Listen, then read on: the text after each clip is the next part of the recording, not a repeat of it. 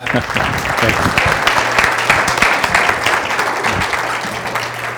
Well, good afternoon, everyone. Wow. This is such an honor and a privilege to be with you. And Pastor Chuck, thank you for the invitation. I cannot guarantee this is going to help your grades, but it couldn't hurt, right? No, it's really a pleasure and honor. You know, about 6 or 7 years ago, we started our very first master's degree program at Life Pacific. Our institution is about 95 years old, so that was a long time without a master's degree. And we have had so many students come through that program from literally around the country and internationally. And so we're very proud to call you our student, and very much looking forward to shaking your hand and handing you a diploma on the platform of Angelus Temple soon, where we do our commencement services. So thanks again for the honor to be here and for the chance to talk to you about what, I don't know, might be for some kind of a difficult subject, and that is dealing with God, serving God in the midst of trouble. So I think every one of us as believers has hit this road sign along the way. Unfortunately, sometimes you don't get the road sign, you just get the bad road without any warning. How many of you know what I'm talking about?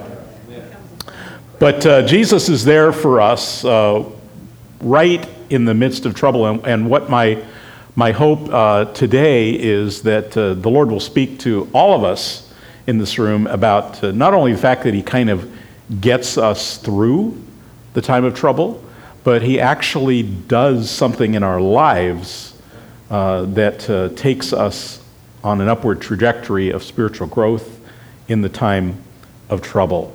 Have you ever found yourself here, the next slide, between the proverbial rock and the hard place?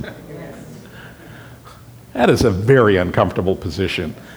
I don't get this guy. He looks like he's kind of having a good time with it. But for me, that would not be a good time for me. But you come to a place in your life as a believer, and you are making a commitment move, as rock climbers call it. You're going to make the commitment to move from place A to place B, and you find yourself caught in the middle in that moment, and sometimes fear can strike us in a very big way. And what do we do with that? How do we handle the call that God has put on our life? When I was a young Christian, maybe some of you who've been believers how many of you have been a believer for a long time? I've been a believer for quite a while. And do you remember when you first became a Christian, did any of you ever sort of think like, oh, the Christian life, stuff is just going to get easier as I get older? And someday, all my problems will disappear because I keep serving Christ in his kingdom. Well, while it's true that he gives us the tools to deal with being between the rock and a hard place, the rocks and hard places keep on coming. They don't ever seem to slow down. Last year, I had this great opportunity to do some consulting with Life Bible College of Jamaica. And so I flew to Jamaica, and the president of the Foursquare Church of Jamaica asked me if while I was there, I would do a little preaching. I said, yes, of course, I'd love to. And he said, also, once a year, we get the ministers in the community together for we call it a convocation, but it's a group of ministers in Kingston who come together and they pray together, and then they have a time of worship together, and then we have a speaker. Would you be the speaker? I said, well, sure, I'd be honored. And what's the theme? Well, let's do something on leadership, she said. Jim, you know, you teach on leadership, you have a degree in leadership, you are a leader, so why don't you do something on leadership? And I said, sure, about how many do you think will be there? She said, oh, how many ministers, she says? I said, yeah, maybe 25 or 30. So I said, perfect. I love small group work. So arrived in Jamaica. I'm doing my consulting with the church. I met with some government officials, And then that night comes, and we drive out to the edge of town, edge of the city of Kingston, and we go to this church facility, and they take me in a room that's maybe 1/4 the size of this sanctuary, and everybody is dressed to the nines. I mean, the Jamaicans know how to dress up for church. They were really looking good. And I walk in, and I am meeting Bishop so-and-so and Sister so-and-so, and I've never seen so many callers outside of the Vatican. And the women clergy in Jamaica are very highly respected there as leaders, and they were wearing these beautiful gowns with clerical collars, and including the president of the Foursquare Church. I'd never seen a Foursquare person in a collar, clerical collar. I thought that was kind of cool. And so I'm meeting and greeting, and I'm looking around the room. There's no PA system, which is fine. I used to be a camp director. I can use my camp director voice. There's no podium. There's just an empty room with a little carpet on the ground. And then I'm about ready to ask, well, where do you want me to stand? And is somebody going to come in with a guitar? And then two people in white uniforms, and I mean beautiful white uniforms. I mean, I thought I was on Fantasy Island with Mr. Rourke and his assistant. And they take me by the arm, and they escort me across the parking lot. And so the doors open to the sanctuary of the church. Oh, we have another room we're going to meet in.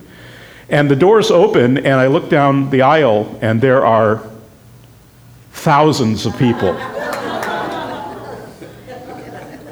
And there are cameras. It's being broadcast throughout the nation. The Deputy Prime Minister is going to speak before I am. And I'm learning all this as the pastor is now walking me down the very, very long aisle. Yeah. So he says to me, the bishop of the church says to me, Dr. Adams, we're very pleased to have you with us today. We have never had a non-Jamaican speak at the convocation in 40 years. You are the first. And depending on how well you do, he says, you may be the last. I'm not making this up, folks. My heart is pounding. I get up there and I am thinking, this teaching I have is not appropriate for this audience. They brought yes, it was 25 or 30 large churches who brought all their congregation with them. So anyway, this is a big deal, 40-year anniversary. So they have a 300-voice choir that gets up and starts singing. And I'm saying, thank you, Lord, because the choir is between me and the congregation.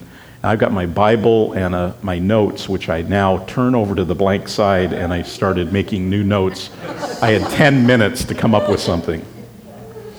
So anyway, I spoke. There was a real move of the Holy Spirit, not because of me, but because I had to give up and just say, this isn't me. I'm completely unprepared. It's one thing to be unprepared on purpose, you know. This is being unprepared on accident. And God showed up in a great way and moved by His Spirit. And they invited me back, by the way. So I think that was a good thing. But I'm just saying, when you're called of God to whatever He calls you to do, and you know, He calls us to small things and big things and medium-sized things, but whatever He calls us to do, He stands there with us. And I felt like He stood with me in that platform. By the way, it was really funny because the Prime Minister's loyal opposition, as they call it in Jamaica, that person was there too, and got into a big argument in the pulpit before I spoke. Something about highways in the city and all that, because it was like having the Republicans and the Democrats together, you know, in a debate. And they were polite, but they were like debating. And so I'm thinking, okay, God, you just made this actually worse than it was already. But it turned out beautifully because He was there. So when he calls us and we respond to His call, He doesn't leave us hanging. He helps us get from one side to the other every time. So let me share a little bit out of Colossians chapter 3 with you, starting with verse 12. Therefore, as God's chosen people, how many of you are God's chosen people? Holy and dearly loved, clothe yourselves with compassion, kindness, humility, gentleness, and patience. Bear with each other and forgive whatever grievances you may have against one another. One of those barriers that was mentioned a little earlier, unforgiveness. Forgive as the Lord forgave you. And over all these virtues, put on love, which binds them all together in perfect unity. Bad times are coming. I guarantee it. If you live here on planet Earth for more than 5 minutes, you're going to have some tough times. What are you going to do? How are you going to respond? When the challenges and difficulties of living life on planet Earth start getting you down, and you start feeling painfully aware of your inadequacies, even as a believer, let yourself know, remind yourself that you have an anchor that keeps you solid and prevents you from drifting. And that when you find yourself in one of those tough spots in life, ready to move from A to B, that what the rock climbers call the commitment move, it's too late to go back. That God will hold you up because He called you and you are there for His purposes. And He won't let you down. Now, you may feel like you've been let down by God because sometimes His timing doesn't work quite the way ours does. So this thing about the call of God, I have heard a lot of preaching and teaching on the call of God, which is a good thing. I'm the president of a Christian college that really believes that every student who comes to us, whether they are 17 years old and just graduated from high school, or they're 65 years old and they're starting a new chapter in their life as a graduate student, and everyone in between, that God calls people so that He can fulfill His plans in and through us. Now, we're all in different places there, but I take very seriously the responsibility God has given me to work with students, staff, faculty, trustees, alumni, and friends of the college who care deeply about the progress that our students make in their calling. I think about this all the time, and I was actually kind of driven back in my thinking several years ago when I first came to the college, about 4.5 years ago, I should say when I returned to the college. I had been there in the 70s as a student, in the 90s as the vice president, and I came back 4.5 years ago. And I started thinking a lot because the college was in some really deep trouble at that time. And they were suffering a lot, and there was a threat that our accreditation would be lost, and there was a threat financially, and there was a threat with the morale of our staff and faculty. And with all of that, I thought, listen, maybe I should reflect a little bit on how God got a hold of my life and consider that all these years, He's never let me fall off the cliff. So what came to mind was what you see next on this screen, which might be a little surprise to you. It's a little trailer, a beat-up old trailer. So when I was in high school, about 16 years old, my dad decided to buy a trailer, and it looked a lot like this. This isn't exactly the same one, but it looks almost exactly like this one. So he buys this trailer, and my mom and dad decide that they're going to change my life. Well, they didn't know that they were going to change my life for the good, but I had never felt so excited in my life as the day my dad said, we're going to go away maybe once or twice a month to the beach. We're going to go up to Faria State Park up in Ventura County, and you're going to have the house to yourself. And I went like, oh, hallelujah. Every teenage boy's dream, the house to yourself. Now, I wasn't an evil, terrible kid, and I don't even know what it was that I was going to do by myself in the house, but just the idea was all it took. So this trailer would show up in front of our house, and then a truck would be attached to it, and my mom and dad would wave goodbye, and off they'd go, and the weekend was mine at the house. What a cool thing for a teenager to experience. So, one day the trailer pulls up, and it's a Friday after school. My heart's kind of pounding. Yeah, off they go. The house is mine.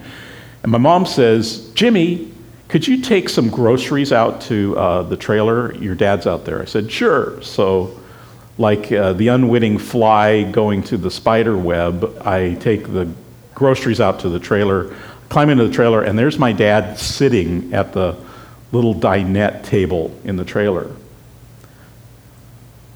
That caught my attention.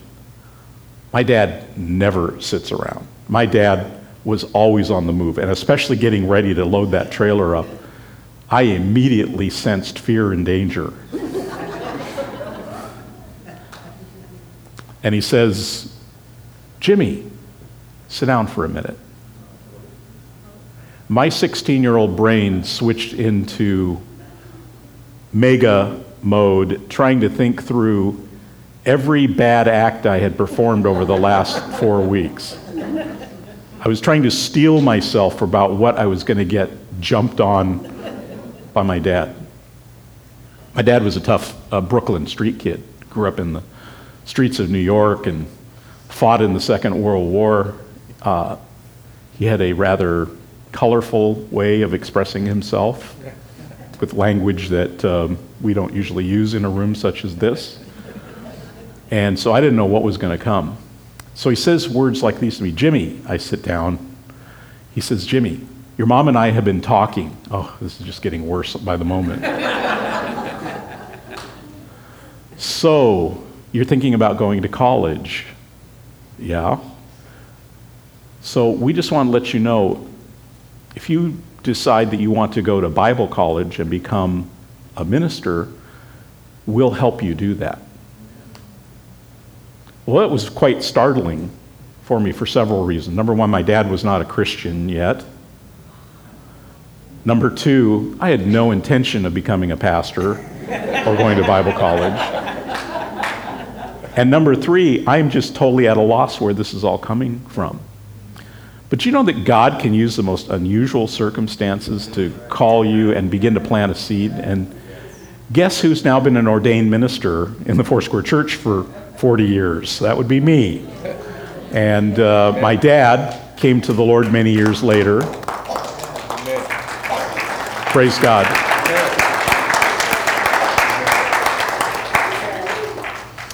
Yeah, so I wasn't actually called to the ministry in that trailer, but it's where the seeds were planted. And I had the great pleasure of baptizing my dad in water when he was 76 years old. His pastor called me, Louis Locke at Foursquare Church in Carson City. Your dad just got saved, he said. His doctor led him to the Lord in the examining room and then discipled him. And he was getting baptized, so I went up and baptized him in water. And we're all Pentecostals in this room probably, so I can say this. So I put him under the water, and he came out and he started speaking in another language that he'd never spoken before. Yeah.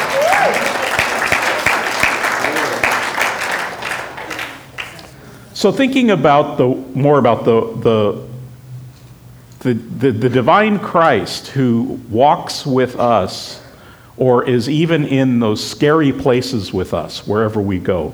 Let me read a bit more from Philippians chapter 2. I'll read verses 7 and 8. He gave up his divine privileges. He took the humble position of a slave and was born as a human being. When he appeared in human form, he humbled himself in obedience to God and died a criminal's death on the cross. Therefore, God elevated him to the place of highest honor and gave him the name above all other names. That's the name of Jesus, the name above all other names. So this remarkable Savior of ours, you see, he stepped through these deep and troubling waters of life himself. He walked the path before us. He voluntarily gave up his life for us. He sacrificed himself for us. And that was all a spiritual act. But part of that spiritual act was his deep understanding of our humanity and his ability to show up in our lives when we feel the most depressed, when we feel the most wounded, when we're facing the most difficult challenges in life. He understands what it is to feel those and to successfully become the resurrected Christ. He is the one who lives in us and never abandons us. And even when we come into the time of storm, and that's kind of a dark and brooding storm, and things don't look too good. There are places of shelter, and if you look just at the bottom of that picture, it's a little dark, but you'll see these little places of light, little homes, businesses, little commercial area under there where you can run and hide and get away from the lightning storm, where you can find yourself safe from him. And in Isaiah chapter 4, these words, "Then the Lord will provide shade for Mount Zion and all who assemble there. He will provide a canopy of cloud during the day and smoke and flaming fire at night, covering the glorious land. It will be a shelter from daytime heat and a hiding place from storms and rain." See, this is the thing that is demonstrated through the love of God in our hearts and our lives. There will be storms. There have been, there will be more. Maybe there's one that you're in the middle of even today, even this week. And they're frightening, the thunder, the lightning, the dark clouds. And in the midst of that, he has built places of shelter for us because we belong to him. We are the called. Amen. He loves us. Amen. He wants to work through us. And he sometimes shows up with these places of shelter at the most unthought of times. I don't get it. Why can't God show up with the sign, the warning sign, like we saw on the first slide, and just say, get ready, trouble's coming? Trouble just seems to show up on its own. It could be in our relationships with a family member, parents, kids, brothers, sisters. It could be in relationships with coworkers. It can be in relationship with neighbors, friends, enemies, lack of relationship. It can be a financial hit that just descends upon you like a bolt out of the skies. It can be the loss of a job. It can be the loss of a sense of security. It can be a million things that the enemy will use to try to bring us down and try to communicate to us that we're not truly called at all, but we're lost. That we're desperate people with no hope. That we're just people out in the storm with no place to hide. But let me suggest that for those of you who've been believers a long time, you would know this to be true, that it's in those moments of challenge and difficulty, in the hard times we face, that God shows up, usually not in the way we expected, that God lifts us. He gets us through, but he teaches us what it means to get across to the other side. So I'd like to kind of wrap up with another story. By the way, I really apologize if some of you came here to hear the college president go deep into theology and he's talking about rocks and lightning storms and all this, blue trailers and beaches. But what I don't apologize for is having the opportunity to share my heart with you about the mighty God who changes and transforms us every day. Amen. I had a student in my office last week. She's a veteran. She served in the Middle East with the Marine Corps. She's a worship leader. And she came in the office. This is one tough gal who loves Jesus and is called. And a pastor sent me a very large check to present to her to help her through the summer. And as she was sitting in my office and we awarded her this check, I had no idea some of the things that she was facing in her life. I had no idea some of the pressure.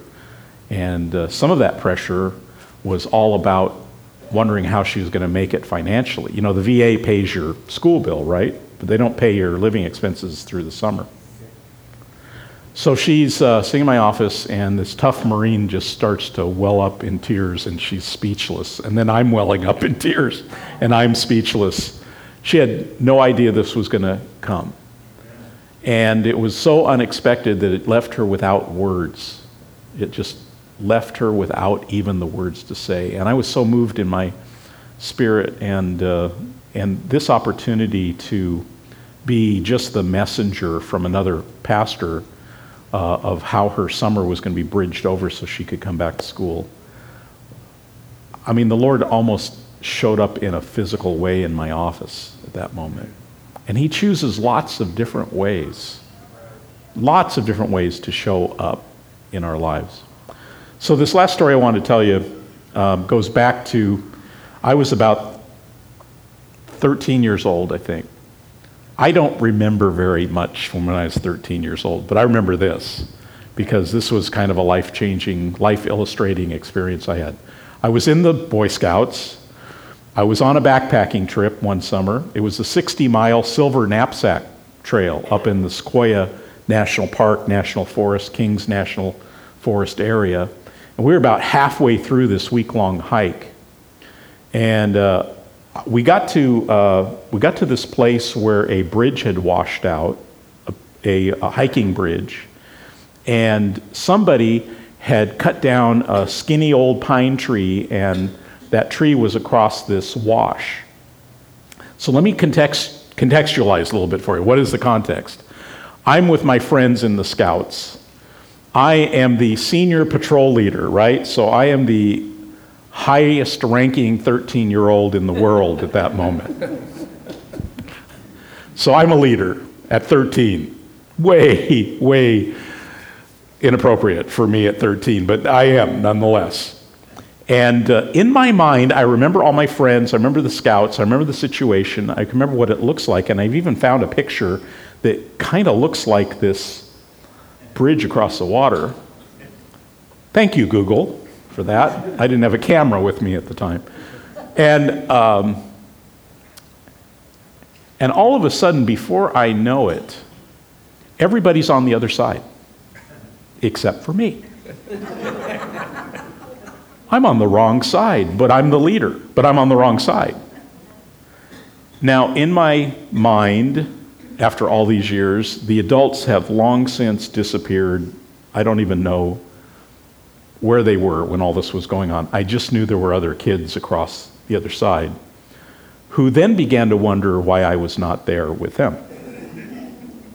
Now, how many of you know that adolescent boys are not the most warm and affirming people with their peers in the whole world? So I knew something was about ready to happen and it was going to be really bad. And I'm standing there and I'm looking down at the rushing water. I'm looking across the little bridge. I'm looking at my friends on the other side, and my heart is starting to pound with a sense of fear. And I remember these emotions were multitudinous because there was the fear of falling to my death. There was the fear of not being accepted by my friends, my peers.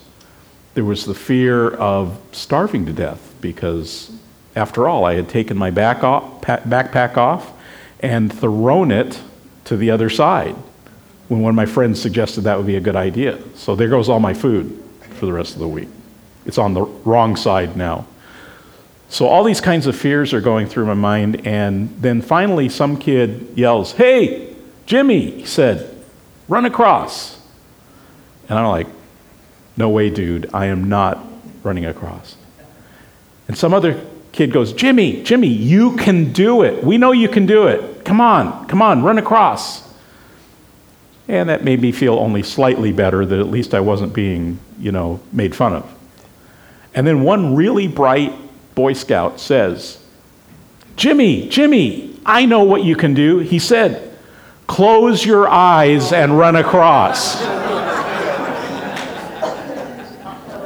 What a great idea, I thought. So I closed my eyes and I ran across. And I was on the other side. And somebody threw me my backpack. Nobody said another word about it. There was no further embarrassment, and off we went. Jimmy, close your eyes and run across. It's exactly what God said to me when I came to Life Pacific College 4.5 years ago. I was having a great time as an administrator at Azusa Pacific. I had traveled to 49 countries and managed internationalization for the university. It was a dream job. Had my whole retirement all planned out. Azusa has a wonderful plan for how you can sort of slow down and go back to the faculty and work part-time and sort of just right off into the sunset. But God said, Jimmy, close your eyes and run across because your alma mater needs you. And so working with a team of incredible people, faculty, staff, administrators, and students, we've seen great changes at college. I'm so glad. If you have a chance to stop by and visit with our students, they'll tell you all about some of the things that are happening there. One thing that is leaking out like a sieve right now, that in July 2019, Life Pacific College becomes Life Pacific University as we grow and develop. So let me ask you this question. Are you needing to close your eyes and run across? Are you in a place right now in your life, and or maybe a family member is facing this, and God wants to bring you across to what He has promised for you? If you're all in with Him, if you know Christ as your Savior, I can guarantee you that if you listen to His voice, and if He's the one telling you to close your eyes and run across, no matter what that situation is, He's not going to let you fall off the log. No way. He's not that kind of a God. But are you facing a painful situation? Is it a relationship gone bad? Is it the lack of a relationship? Is it distance between you and someone you love? Is there a financial challenge? Is there a health challenge where you need God to take you across to a place of healing in your body, in your emotions, in your heart? Do you feel spiritually dry?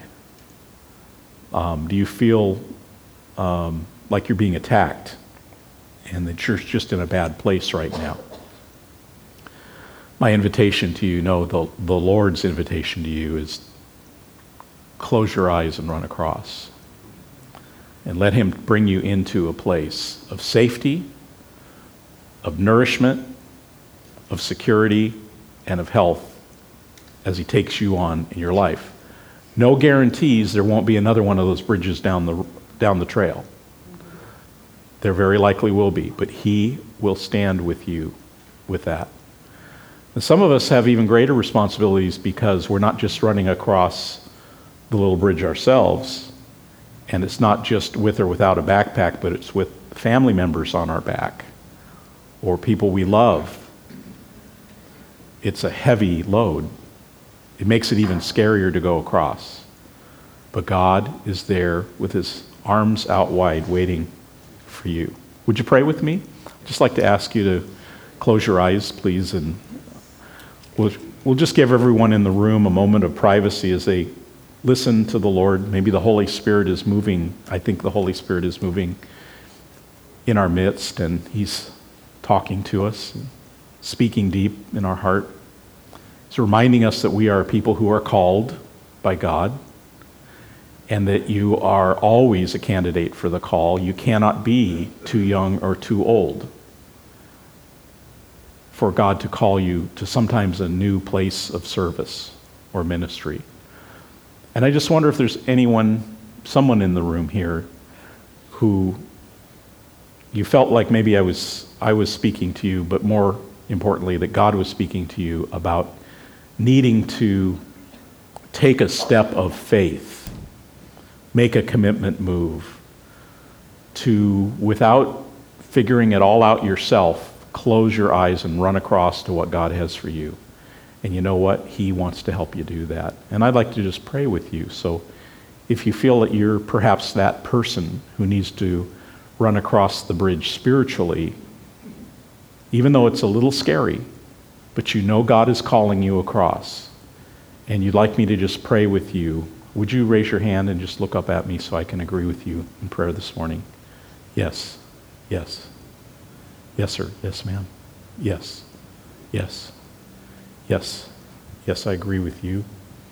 Yes. Both of you. Yes. Yes. Yes, sir. Yes, ma'am. Anyone else? Yes, ma'am. I see you back there. Yes. Lord, thank you for these men and women who have indicated by a raised hand their desire to come across some rough waters. And Lord, I pray your peace on them. I pray that as this challenge has come to them in their life, whatever it might be, I pray not only peace, but strength and confidence and a sure knowledge that Christ our Savior is there.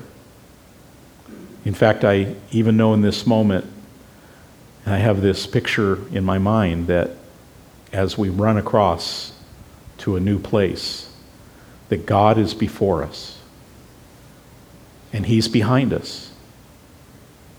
That God is to our left and to our right, that he is underneath us, holding us up, and he's above us, protecting us. In fact, we're kind of a mob scene running across right now because you are with us. Amen. Thank you, Lord. Thank you for the wonderful, incredible touch of life and growth that you bring to us when we decide to use the tough time for your glory and for our personal growth in you. Thank you, Jesus, because it's in your name we pray. Amen. Amen. Amen. Thank you. God bless you.